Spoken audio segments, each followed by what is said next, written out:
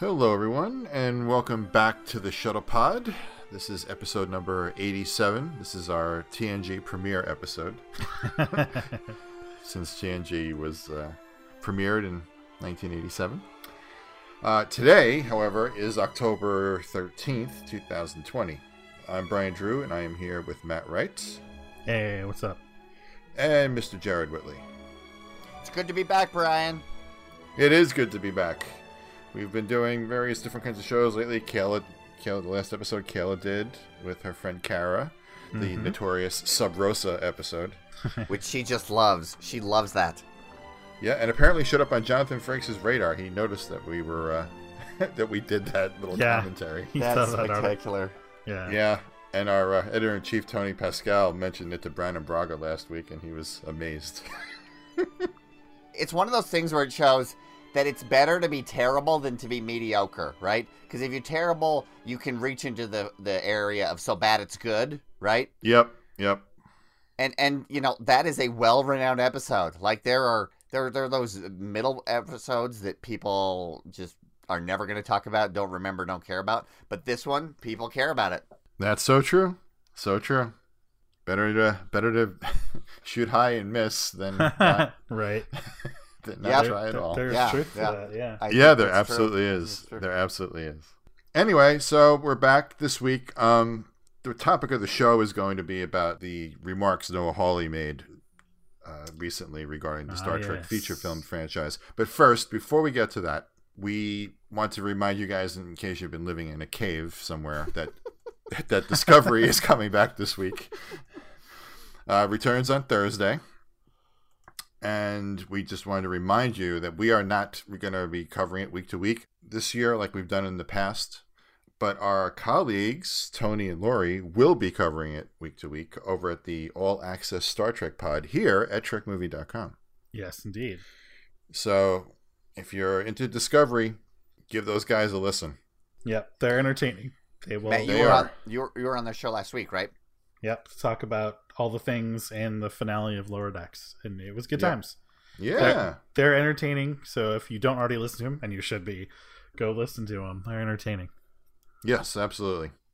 And the other thing that we wanted to talk about that broke today, yes, which is not exactly earth-shattering news. No, I think we've all been kind of knew it was expecting coming. this, right?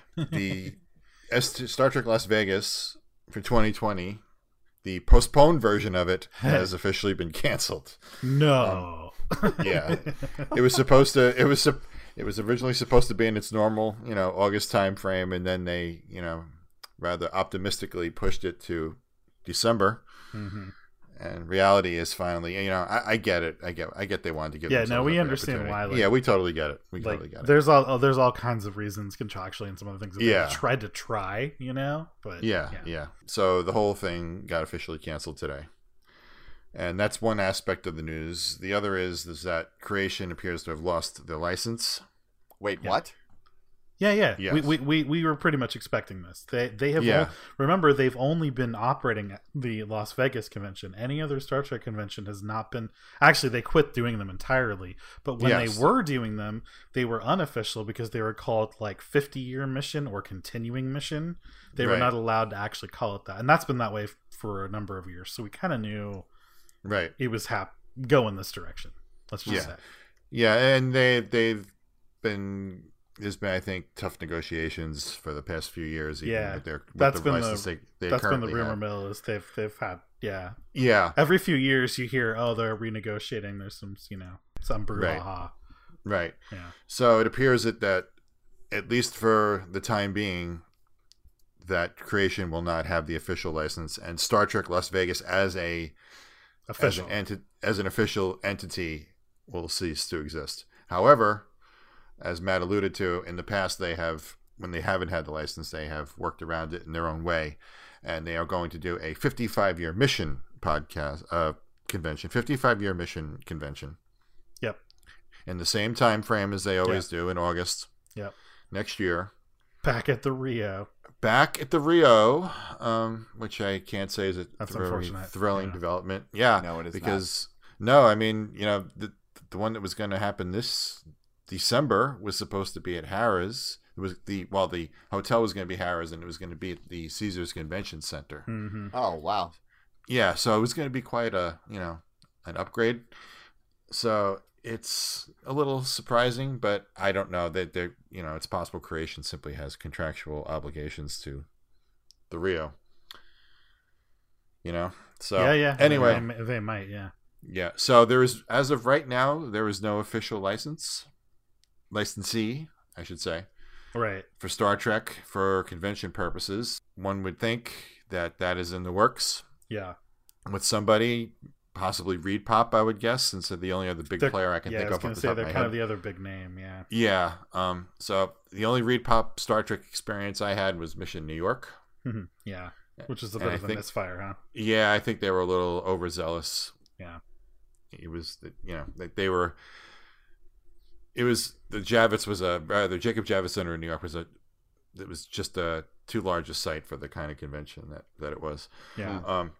But anyway, those guys are great. I've been to any of their shows. Obviously, if you go to New York Comic Con or San Diego, or the big one, Star Wars Celebration is Reed Pop. Right. Yeah. Celebration is Reed Pop. They know how to throw it. They know how to throw an event generally. They just misjudged in 2016 because honestly, if I were them, I probably would have made the same mistake, right? Because it's it's the 50th anniversary. Yep. It should just be bonkers. Right. And it wasn't quite like that. Yeah. No, it wasn't terrible or anything, but it definitely felt. Yeah. The Javits is honking. It was the venue. Right? It was more the venue than anything. The yeah. Javits is simply too big for the kind of, a Star Trek convention. That place fills New York Comic Con. Right. Every inch of it. They fill the entire place, every inch of it. But that's not Star Trek. That's Comic-Con. That's the second biggest comic convention in the world. Exactly. Star Trek, even at its peak, I don't think could have made a huge dent in the Javits. Yeah, I don't think so either. Yeah. So, but anyway, that we're going off track. But so it wouldn't surprise us if Reed Pop ends up with the gig. The question will be, of course, when would they run it? Because the Vegas convention has obviously historically been in August, and they're probably not going to want to compete directly against that. And then the other question is where? Where? Yeah, that's the big question, huh?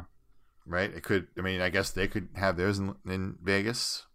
I guess they could, but they better do it. I mean, so one is what? One spring and one summer or something? I mean, one's... Yeah, maybe. Maybe. I don't know. And then where are they going to have it? In LA, maybe? Then? If it's not Vegas? That's what I would think, just because that makes probably all the CBS, since it's going to be officially very corporate, right? This is going to be very closely tied. So many people's lives easier. Right, and that's it. I think it would make them, the corporate, CBS corporate, very happy to be next door kind of thing. Yeah. So we'll see. I mean, heck, the big Grand Slams used to be there, so Yeah, so we may not find that out for a while. Obviously, the COVID situation has kind of slowed everything down. Oh yeah, we're not going to know probably for a while. Yeah. So anyway, that is the current news that we wanted to give you a bit of a chat about. And now on to the meat of our program. So the Noah Hawley film project that we had heard about a while ago has apparently been put, at the very least, on hold for those of you that haven't been keeping up, and I'm guessing most of you have. And it sounds like a little deeper than just hold at this point.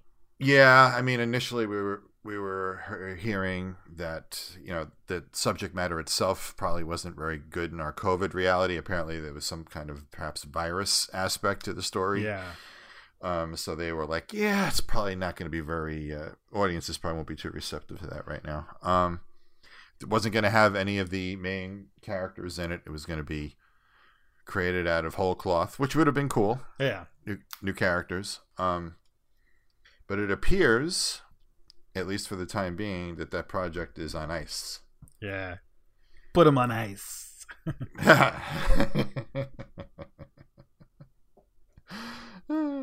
Matt Wright with the piece of the action. Piece of the action, yeah. So he did an interview with Collider a couple of days ago, where he was mostly talking about Fargo, his television series, and a few other side projects that he has going. And then naturally, because Star Trek is Star Trek, it came up. And they were talking about the business aspects of it and they were talking about the viability of a Star Trek feature in the marketplace these days, particularly with the whole situation now with COVID, where it seems like a lot of the theatrical releases, at least for the time being, are being shunted onto the streaming. I mean, just, what was it, today we found out that the Coming to America sequel is going to just be on Amazon? Oh, yeah. Lots of stuff is happening. Paramount sold it to, because I guess they don't want to sit on the negative for, God knows how long they're going to have to wait. So they took the cash in hand, and that was that. There you go.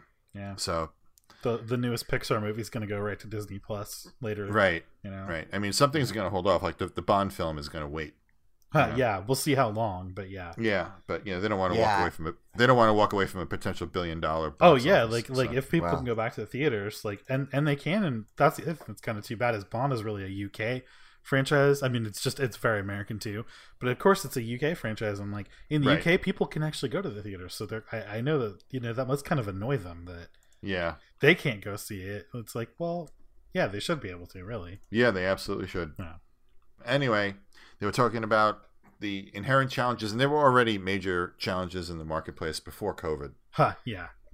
And, Star Trek as a entertainment entity is popular. It's a moneymaker, but it's not ever going to be Star Wars or Star Trek. It's not that kind of thing.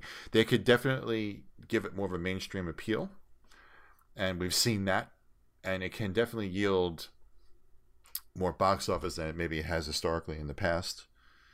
But it's never going to be one of these franchises that will, turn out $1 billion worldwide on a picture. It's just not going to happen. It's just not. Nope. Yeah. And the weird thing there too is the most successful Star Trek movie internationally was Into Darkness, right? Which is one that Star Trek fans really didn't like. Right. And right. I did not like Into Darkness at all. Yeah. But even Into Darkness kind of missed the mark. They were expecting more out of that. Oh, really? They're expecting it to do even better than it did. I remember reading stuff in the trades that Paramount, because that movie cost nearly $200 million. Yeah. Are you kidding me? Holy cow. Yeah. Oh, yeah, they upped the budget. Paramount wanted $600 million for that thing. And Meg, holy cow. And it missed by a lot. So, Star Trek movies they shouldn't be budgeted that high. They just shouldn't be. No. That pressure is crazy. Yeah. And so that leads into something that Collider was talking to Hawley about, which is like, I think all of us, we're all, I think we all think that it's nice to have budgets to do things. But for Star Trek fans, I feel like we're more wrapped up in whether the story's any good. Mm-hmm. And like, the spectacle doesn't mean as much to us. I mean, yes, you don't want everything on rinky-dink sets, but at the same time, it doesn't have to be, a set that cost $50 million. It's not. It's not as important to us. So they were discussing, what is maybe the viability of making a cheaper Star Trek picture, like around 25 to 50 million type of deal. And Hawley said it. He thinks it may be possible, but studios don't really want to make those kind of plays anymore for like a cheap movie, because they don't think, all right, so they'll spend 20 million, maybe we'll get lucky and it'll make 80 to 100. But they don't want that. They're in there. They want to push all the chips to the middle of the table, and they want to risk everything on a giant return. And Trek is not really that kind of a property. No. Nope. So it's kind of caught in between. It's kind of caught in between in that regard. So it's interesting to see where it's going to head next, because it's not a cut and dried thing as far as a future with feature films with Star Trek. No. They're really. It's obvious that they're not really sure what to do at this point. Yeah. And the impression, just more broadly, I get is they're throwing whatever they can up at the wall, and they're just praying that something sticks, and whatever does, that's what they'll go with. Well, here's the thing. I think and this was something that the Abrams people ran into, is that it's a tricky balancing act, because you cannot alienate the fan base completely. No, holy cow!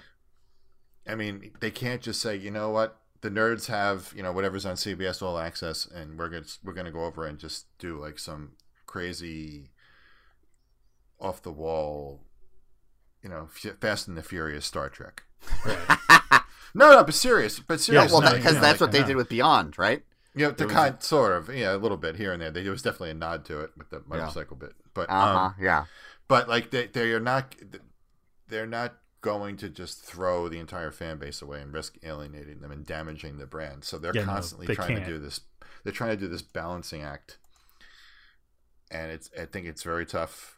Mm-hmm. And also, and to be honest, Star Trek as a brand name has a very nerdy connotation to it. Yeah. I mean, we let's face it. It is the granddaddy of the nerd franchises. Yeah. Right. And it's interesting. Yep. Star Wars used to, but it was able to share itself of that, right? Because the prequels were so successful that it basically became mainstream. But Star Wars was always mainstream before that. Yeah. Sure. Yeah. It was more mainstream to begin with, but I don't think Star Trek can ever not be nerdy. Yeah, I agree. Yeah. To a lot of people, it's just a bunch of nerds wearing weird, costumes and the guy with the pointed ears, that kind of a thing. Mm-hmm.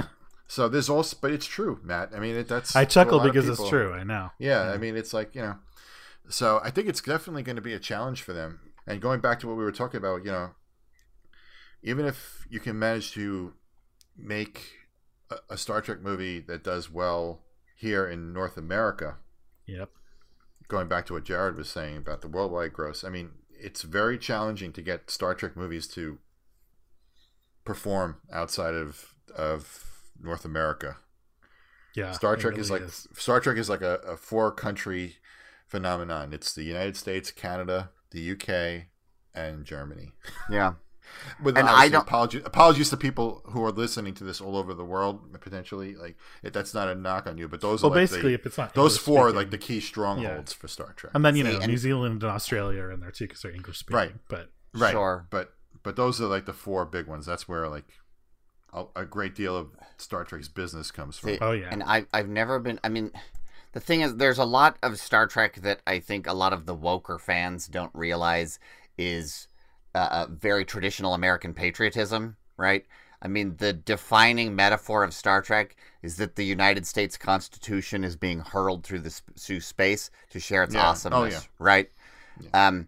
And so I understand why it struggles to speak to people from cultures who haven't put a man on the moon, for example, right? Because there's so much of that traditional Americanism. Star Trek is very American. Absolutely. Very. I mean, the term wagon train to the stars, that's the ultimate expression of manifest destiny right there, right? Yeah. And all of Star Trek, for sure. And a lot of Starfleet's military references are all very American. Very American. Sure. Yeah. World War II specifically, of course, because who made the show, Right. Exactly. The two genes. Yeah. It would be weird if that weren't the case. But I've never been able to figure out why it's so popular in Germany. I don't exactly know either, but it is. It super is. That'd be worth examining. It's a very good question. I even used to live in Germany, and I have no idea why it's so popular there. What would it be? Especially with episodes like Patterns of Force or whatever. I would think that would alienate Germans. No, Patterns of Force was banned from there. That's why. Yeah, I was about to say that's that. Why. I think Patterns of Force did not air there until like the mid-90s. Right. Oh, that sounds correct. It's the same. There's an episode. I could be wrong. Memory Alpha, I think, has something about it. That sounds. Check that. That sounds right. Yeah. I know that. I think. I think, especially though, it was the Next Generation that really took off there. Mm-hmm. I mean, both of them, but like, I think TNG being more an adult show and being considered less a kiddie show, which unfortunately Star Trek like TOS was sometimes like sold that way overseas, when it wasn't appropriate to. Mm-hmm. But I definitely know that Germany took it pretty seriously, especially even by the time they got to Next Gen. I fondly remember watching German repeats of TNG, and of course knowing exactly what was going on. Yeah, because A, I spoke a little bit of German anyway, but B, mostly because I know these shows because it was a repeat. It was like a syndicated repeat, basically, like in the evening. And I was like, it was like a season 2, TNG episode, and it was probably season 4 currently, in airing. So I totally knew it and was just like, well, this is fun. You want to learn a language, go watch Star Trek in it, right? And pick it up. And so I have fond memories of that from like the mid 90s, like traveling there. and that's cool. They loved. I mean, it was a lot like being in the U.S. There were syndicated repeats of like TNG almost every weeknight. Same in Germany, It was a lot like it, and I was like, oh, okay. I think these are people that I can get along with, It's like I got. Maybe it was something because TNG happened at the same time as the Wiedervereinigung in Germany, right after the fall of the Berlin Wall, and so that just struck a chord really well with them. Could be, yeah. Yep, and that's when the show was starting to hit its stride too. So exactly. Kind of, yep. Yeah, in '91. And I mean, the Spock episode, that's the reunification. They're implicitly connoting the reunification of East and West Germany. Definitely. Yep. But the other aspect, I think, that made TNG more appealing overseas is Patrick Stewart. Sure. Yeah. You got a British actor. Mm-hmm. I mean, that is definitely a component of the Abrams films. They made a point of making sure that the villains were all overseas stars. Oh, yeah. That is true. Eric Bana. Mm-hmm. He's Australian, right? Benedict Cumberbatch. And Idris Elba. Yeah. Oh, yeah. So, like, that's a thing. I mean, as it should be. These folks, you want to... It gives it a little more of a worldwide feeling and less of a bottled up American thing. Yeah, that's true. And, of course, it should be, really. It is kind of weirdly, if you think about it, in universe, it's actually weird that it's so Americanized, right? Like in theory, in universe, this is supposed to be like a united Earth. That's part of a larger, thing. Yeah. So it shouldn't be quite so very American centric, but it is actually, of course, a product of American pop culture. Yeah, but it shouldn't be. And yet, its main hero is Canadian. Correct. That is very true. Two of the three leads, in fact, are Canadian. Yeah. Yep. That's right. So maybe it's just U.S. and Canadian. How about that? North America. Yeah. And the other thing that has been mentioned as a potential factor for the movies maybe even not being necessary is the fact, obviously, there's now so much Star Trek back on television. Yep. And it's the feeling that, if the market is saturated with all these Star Trek shows, what do you need another Star Trek feature for? I don't know if I buy into that. No, I'm not sure. I think there's room for both. I agree. Yeah, I mean, First Contact came out when there were 2 other Star Trek shows on. That's true. Right. And, the original cast did, 2 movies while TNG was on the air? Yeah. That's right. 5 and 6, yeah. Mm-hmm. Yeah. So, I mean, I don't know if I buy into that. Yeah, I think it's about how you do it, but actually, it's funny. I think this dovetails back to like the studio's reticence to do something low budget, because if you do that, what separates it from the pretty high budget they're spending on the TV stuff, right? Yeah. So they really do have to kind of shoot for the moon to make it worthwhile, right? To stand out. Yeah, Discovery in particular is very expensive. Yeah. I think it's that. I forget what it is. Last time I think I looked, it was $120 a season, something like that. Yeah, I mean, essentially, like the budget that Holly's talking about could be consumed very quickly by what they're spending on Discovery. The modest budget for a 2-hour movie. Yep. Could be. So, I think in that sense, you can see why the studio would be like, no, we don't want to spend $30 million. Because it's not going to look any different. You know what I mean? We literally can't throw enough money at it to make it look better than they can do, with modern TV production. Mm-hmm. So you could see that, like, okay, don't want to do that then. Yeah. So, I mean, that leaves them in a kind of an awkward position. It sure does. And I know Paramount, obviously, the studio is finally licking its wounds after being out in the cold all these years. The reunification of Viacom and CBS is probably going to benefit. Paramount is going to be one of the things that benefits most from it, I think. I hope so.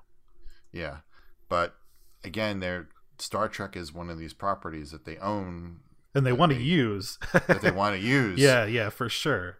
Especially since it was stripped away from them so many years ago, and I guess now it's just with this awkward timing. I guess. It may take them longer to figure it out than they thought.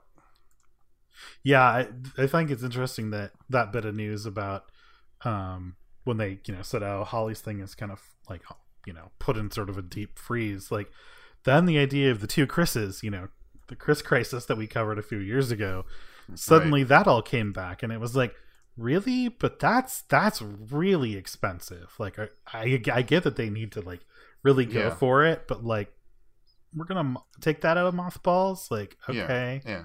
And the above the line cost there would be enormous. Oh my goodness, yes. With the actors, I mean,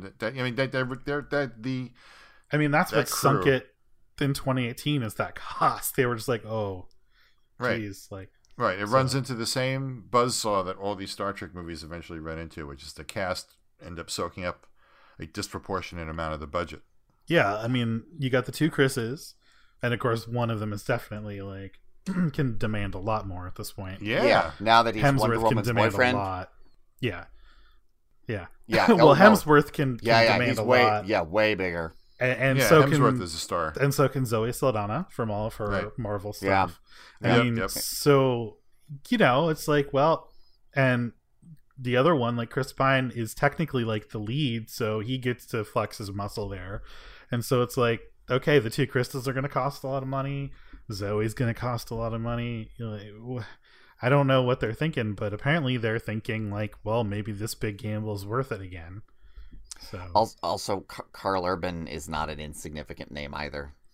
No, but Carl, but I think those guys come in a little cheaper. Partly because they want to do it. I think like Simon Pegg and Carl Urban would just do it to do it. You know what I mean? Like because they're into it. If their schedule was open, they'd probably just do it. But that is another thing where like it's been 4 years now since Beyond. Beyond was not a big hit. Nope. So you're kind of trying to follow up on a movie that didn't really do all that great, and there's now been a 4-year gap, and at this point you have to think it would be 6 years between movies at minimum. 6, yeah. So it's that I have to figure that ship is kind of sailed. Yeah, that's why I thought it was weird that they were talking about like bringing it back. Yeah. I also just thought that the gap between the 2009 and Into Darkness was too big to begin with. Yes, right? it was. They lost so much momentum because J.J. Abrams said, "Hey, I want to make Super 8." Yeah, and no one told him no. Yep, 4-year gap is for a relaunch of a franchise is way too bad. Long. Yeah. And in between those two, the Marvel Cinematic Universe happened, right? Yes, it's right around that time. Yeah, just Iron Man was like 08, right? 08, yep. Yeah. And then then Avengers was 2012, right? So it came out right after the entire way Hollywood looks at trying to make franchises was changed in a way it hadn't been since Star Wars and Jaws. Yep. Exactly. Yep. Absolutely. So I guess they've definitely got a challenge ahead of them. There's no other way to say it. It could be a while before we see another Star Trek feature, I guess. That's the best way to say it. Yeah. The Tarantino project, I mean, who knows if that'll ever come to pass. Now, you want to talk about something that was bonkers. That was probably way out there. Mm-hmm. Yeah. I never believed it would actually happen. I knew it was always a long shot. I would love to read it. Oh, yeah. I would be very curious to read. Yeah. Yeah. I mean, it sounds like he was doing some sort of a riff on a piece of the action. So that would. Well, along with throwing whoever he thought was good in a blender and, calling it a cast. He didn't. He apparently did not. He's not interested in all these different timelines. He didn't really care about any of that. Well, so he wanted to work with Shatner, so be damned. Like he was going to work with Shatner. It's like that kind of thing. Right. Hey, it might have worked. Which, like, I'm not saying that's a problem, but it is pretty crazy. It's like, let's see. Hey, you know what? I think Tarantino has earned the benefit of the doubt, in my opinion. He's one of our brilliant filmmakers. Yeah. It would definitely stand alone, though, in its own little no question. of stuff. But that's okay. That's okay, though. No, I agree. It could be fine. But again, that goes back to they can't really relaunch the thing that stalled in 2016 with a bonkers kind of pocket universe of whatever thing. Like that should have been a side, it's kind of a little sidetrack, like of a booming franchise that didn't happen. If that does not get made, I hope at some point the script gets out so we can read it. I think it would be a fascinating read, regardless. Yep, agreed. Love to lay eyes on it. It'd be fun. But you know what though? you're right. It would be bonkers, and if they're trying to, if this is all about brand management, yeah, it could be a little bit of a weird project. But I give them credit for at least considering it and putting money toward it. Yeah, they put a little money towards it. Yeah, let's see what happens, because you know what, it's Quentin Tarantino. He may lead you in a whole direction you hadn't even thought of. Yep, for sure. And he's got an inbuilt fan base as him as an auteur director. That is probably, in terms of a Venn diagram, is not super close with traditional Star Trek fans, and right there you could double your viewing public. Yeah. Oh, I mean, you see why they went for it, for sure. Oh yeah, the appeal is one of the most famous filmmakers in the world approaches you and says he wants to do a Star Trek project. You have a lunch with him, yes. Exactly. Yeah. You take the meeting. You take that meeting. Yeah. But he's a Star Trek fan. He's been quoted many times saying so. There's a couple of allusions to Trek in some of his projects. Oh, of course, yeah. Kill Bill opens with the Klingon old Klingon proverb. Yes, revenge is a dish that is best. Oh, that's right. It does. I forgot that. Yeah. So he's an old school Trek nerd, I think. Mm-hmm. Yeah, it's very old school. He's a TOS guy for sure. Yeah, I mean, if he did the movie, it would probably be very TOS in tone, and I'm not just talking like the characters. I mean, the tone of it would feel like a '60s television episode. Well, and he likes. I mean, that's his era. He likes that '60s, '70s era for personally anyway. You know what I mean? Like, yep. So you'd have to think it would be. I was amazed that he did not sneak Trek anywhere into Once Upon a Time in Hollywood, because that movie takes place in the beginning of '69. Now, granted, Trek just went off the air. I was going to say that's like the low point for it, sadly. Yeah, but you could still sneak it in there somewhere. Oh, I think he should have. Yeah, I agree. I'm surprised he didn't. There should be a Star Trek poster somewhere or something. You know what I mean? Yeah, something. Drive by the old Desilu lot or something like that. Yeah. I mean, it wasn't Desilu anymore, but that whole vibe. That would have been fun. But anyway, we digressed. But, that's a cool idea for them. I think, like, if they're going to have to continue forward with a future franchise, they're probably going to have to start getting very clever about how they do it. Yes, agreed. It's obvious whatever they thought they were going to do isn't going to work. So they really do need to get clever. Yeah. I mean, luckily for them right now, there's not a lot going on. So there's plenty of time to think about it. Yeah. Secure some pitches. That's you're straining to find a silver lining there for them, but that's kind of you. Yeah. But so who knows? I always keep coming back to Christopher McQuarrie, who's wrapping. He's in the middle of shooting the final two Mission Impossibles. He's a big Trek fan. He might be someone that maybe the studio would go to when he's done. He's expressed interest. When he's finished with Mission, maybe that will be something that they can approach him about. That would be awesome. Because he did that pitch, that Federation pitch, with him and Bryan Singer. He was involved in it, yeah. He was involved in that, and Rob Burnett, and I think a couple other people all pitched that, right in 2006, 2007. Yeah, right at that sort of crucial point where everything was splitting up and reforming. Yeah, so he's clearly, had a Trek on his mind in the past. So that, maybe somewhere down the line he can come up with an idea that will... That would be set sweet. The world on fire and revive it. But well, and like Holly's idea is also intriguing. It just probably shouldn't happen as the relaunch right now. You know what I mean? Yeah. Because like the idea of like a new cast, like who wouldn't, and it's cheaper because of that too. Who wouldn't want to see that though? That's the thing. Like I think a lot of people. It's so funny, right? Because there's fans who like totally understand why why they sort of dip back into the TOS well. Right. And then there are other people who are like, what? Why do they keep doing that?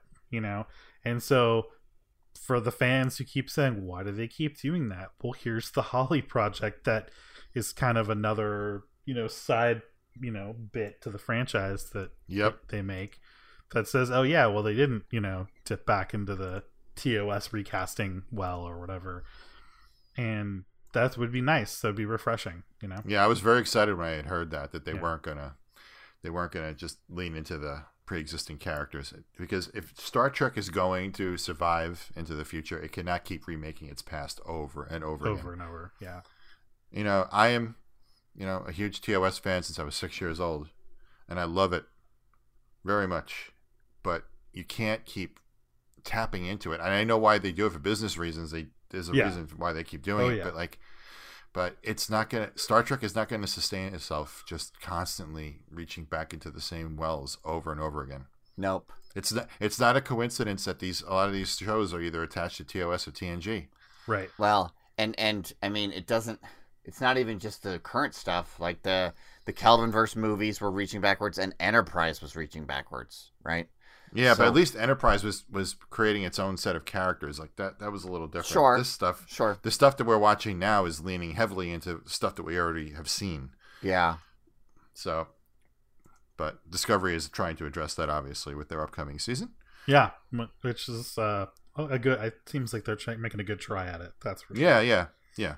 So, that's the way, if Star Trek is going to have a viable future beyond, its already existing fan base, they're going to have to find new ways of bringing in new folks and reinvigorating it with fresh blood, so that we don't, we're not going to spend, the next 20 or 30 years watching, 3 or 4 different iterations of Captain James Kirk. Yeah, we don't want to be watching Star Trek and think that if my grandmother had wheels, she'd be a wagon. We need fresh minds and young ideas. That's right. Very good, Jared. Indeed. Well done, Jared. Well, of course, and that's the sort of the irony about the feature film versus the TV side is the TV side actually has a lot of ideas to do exactly that. They're coming up with different ways to keep things fresh. They're coming up with things targeted at different demographics. And they have a rough plan for, all the way out till 2027. We just learned, and so rough. It's like a rough plan for the next. Yes, I would say so. Oh, look, we know it's rough. But the whole point is they do have a plan, and they have some ideas about how to keep things fresh and target different audiences. And it's like, okay, so it makes it that much harder for the feature film franchise to do that. Then that is true. Because it's like, wow, you guys really need to step it up. I don't know what it is, but you need to figure it out. This also, though, to play devil's advocate for them, this is a issue that is much bigger than Star Trek, right? The whole idea of we need a bankable brand because otherwise people aren't going to care about it in the way the media market works now. So we'll just come up with something that people have already seen and try to put a different coat of paint on it, right? Yeah, I mean, no one's a bigger MCU fan than me, but gosh, I didn't care about a third Spider-Man. I just didn't. It's like you can't keep doing the same thing over and over again. Yeah. Oh yeah, that what was that 5-year period where they were just like, nope, not that Spider-Man. Let's try again. Yeah, it was kind of rough there. And then the one where they did the best was with the Into the Spider-Verse, which was completely and totally different. So totally different. Yeah. Hopefully, what a wonderful little movie. Wasn't that delightful? Wasn't it so pleasant? It's great. Yep. Yeah. So hopefully people will look at that and say, "Oh, okay, we can take old ideas, but update them and make enough changes that they feel very fresh." Hopefully. Yeah. So, I think, Brian, you have another question in our outline that is a good question that we sort of answered, but maybe we should sort of revisit it, which is could Trek ever be a worldwide phenomenon? And does it need to be? Which are sort of two very important and different questions. Yes, they are. Yeah. What do you think, Matt? Well, I think like we outlined, in a way, it kind of does have to be because of the stakes the studios have on it, right? They really desperately need, the whole Into Darkness thing, right? They desperately needed it to basically happen again and again, right? Like Star Trek, 2009 was good. Spent some pretty darn good money on it, but it made some pretty darn good money. But of course, they would love to have made it more. And like we've talked about on this podcast, I think that goodwill from 2009 spilled over to Into Darkness, and tons of people went to that. And so, but then it just sort of, stalled out. But it's so important, that they just have to keep that momentum going. And of course, where does, Into Darkness matter? That foreign money mattered a lot. And so I hate to say it, but I think for the movies, they may need to try and make it a worldwide phenomenon. But of course, as we just discussed, I don't know how you do that because Trek isn't really made for that. Well, should it be? Yeah, no. I don't. And I'm not the first person to say this. It needs to be successful in the United States and China. Those are the two biggest media markets in the world. Well, sure, but that's the problem. What plays in China is not the same thing. You know? Yeah, if Star Wars can't land in China, how is Star Trek going to? Exactly. Star Wars can't even make it. So yeah, I mean, look at like the Pacific Rim movies. Those did not do great domestically, but Asians love their giant robots, right? Yep. And so they just did terrific there. Yep. So I don't know if somebody wants to try Star Trek with giant robots. Oh, but that's what I was just gonna say. But if they like mech suits, because yeah. But if they do, you heard it here first tonight, and we expect a Trek movie. Expect a piece of that action, right? Right. James T. Kirk, the kaiju killer. You know. But no, that's the problem, right? Is like they have these high need, sort of high need of this like, crazy gangbusters amounts of money spent and then return. So, but should it be? Man, I don't. It's like we said, like it's not realistic to be that way, though. I don't know how they split the difference, but it's just not. Mm-hmm. It's not a product that you can just sell everywhere. Sorry. So. I don't know what the answer is, and I don't envy the executives who are now attempting to find that answer. Let me tell you. No. There's no easy answers. No. But it has literally been the $1 million question for Star Trek for executives at Paramount and CBS for a long time. Long time, yeah. I mean, some of the gaps between, particularly with the TOS movies, the amount of money that they make overseas is like a pittance. Yeah. Oh yeah. Like we were discussing before we went on, like the Search for Spock grossed $76 million in North America and $11 million overseas. Right.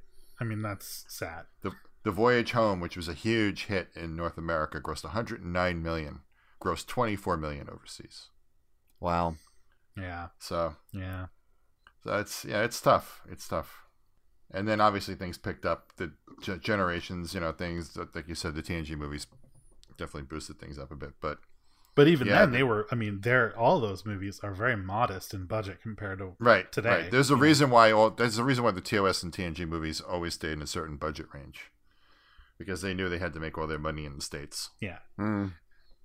So anyway, I mean, they were clearly on some kind of path with the Abrams films. Whether they can find a better way of doing it that will get them, more international success, who knows?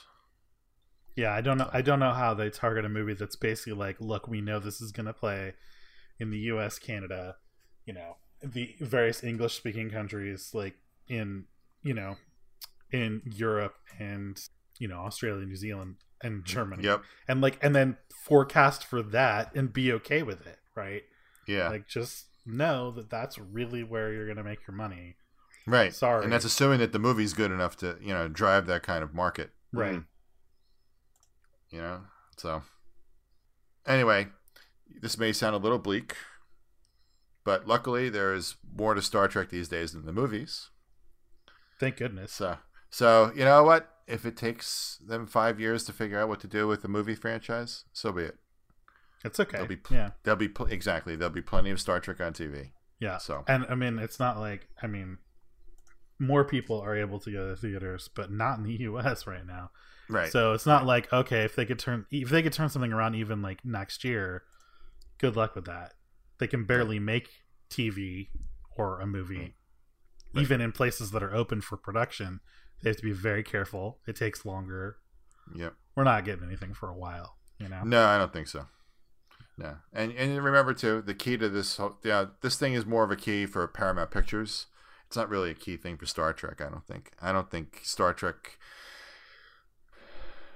is affected all that much if there's a feature film or not. No, I mean, after all, like, where was Star Trek the most successful, and what did it keep launching? Well, the TV shows, and they spun off to movies, not the other way around. You know what I mean? Right. Like, right. Yeah. So anyway, I think the future is perfectly bright for Star Trek, but a bit foggy for the yeah, murky indeed. Yes, indeed. Kind of like the Mutara Nebula.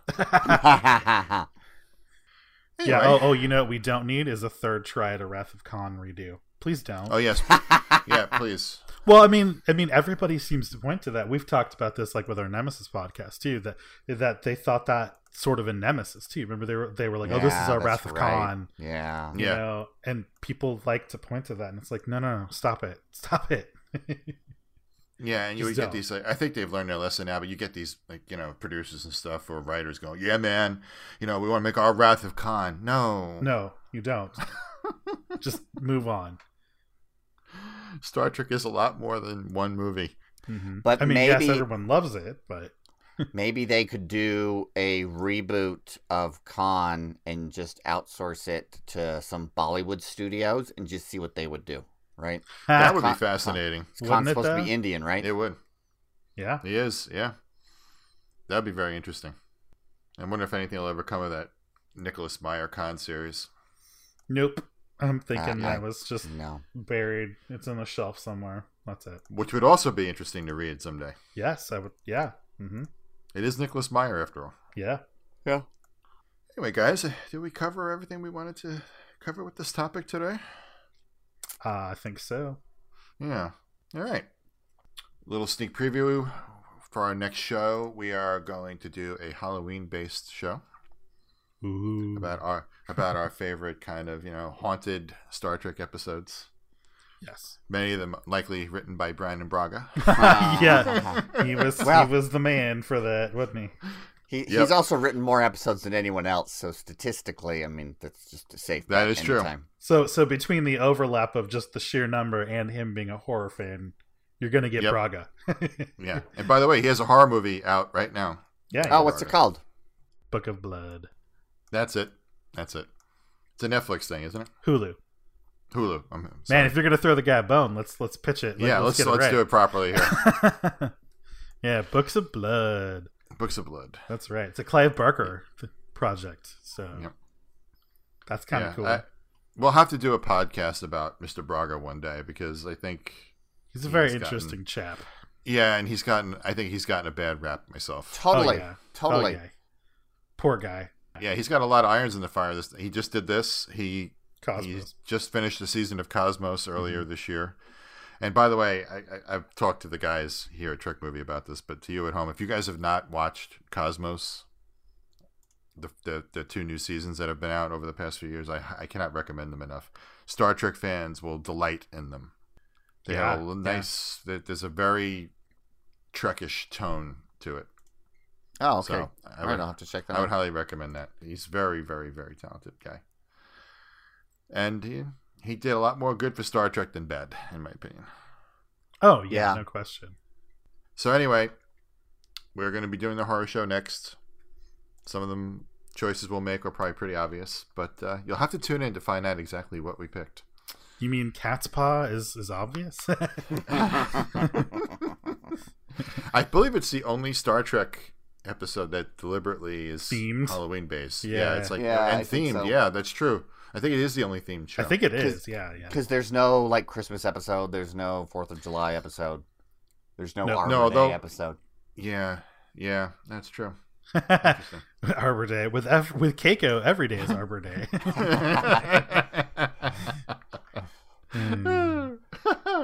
And on that note, all right, everybody. We'll see you guys soon. And once again, don't forget to tune in to All Access Star Trek podcast later this week. Yes, indeed. All right, guys. Good talking to you, and we will see you very soon. Bye. Take care. Bye, guys.